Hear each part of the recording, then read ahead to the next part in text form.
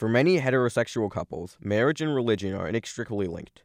Many religions define marriage as between one man and one woman.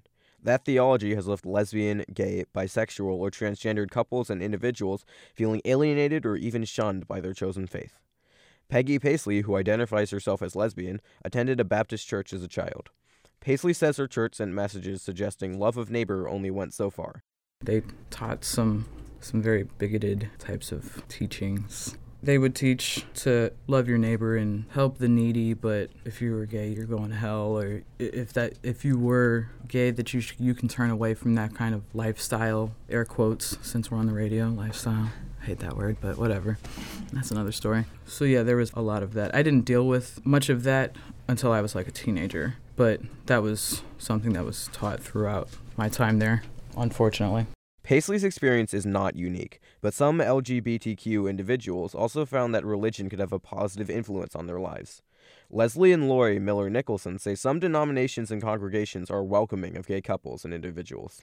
We go to the Unitarian Universalist Church in Urbana on Green Street, and I think part of coming to terms with being gay for me was shunning my religion.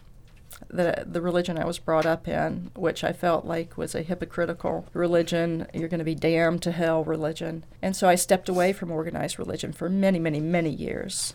And it wasn't until after 9/11, right, that we as a couple felt like we needed a religious community. And so our idea was to kind of do the Baskin-Robbins of religions and just to sample the 32 flavors in town. We happened to go to the Unitarian Universalist Church first, and that was the end of that. We didn't sample anymore. And it's never that I lost faith in God. I think I lost faith in organized religion. There are a wide range of views towards same-sex relationships within various religions, and even within specific denominations. Still, many congregations are pushing back against denomination dogma to welcome gays to their churches. Leah Roberts-Mosser is a pastor at the Community United Church of Christ in Champaign. So I always have to remember what it means for me to be an ally. It's not up to the gay people in my congregation to explain themselves. It's not a safe thing for them to do. It's a perfectly safe thing for me to do. And so when it is appropriate, I engage in that conversation.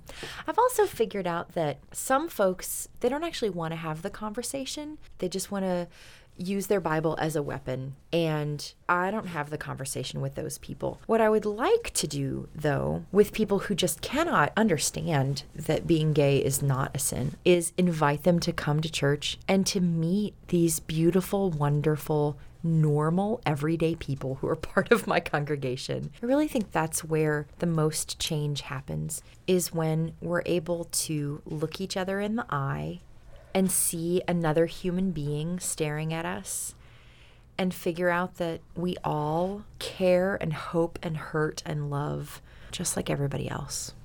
People like Leah Roberts-Mosser are part of why gay and lesbian people are beginning to feel more comfortable with their religions. But gays say there's still a lot of work to do before all religions marry same-sex couples. This is Vinay Koshi.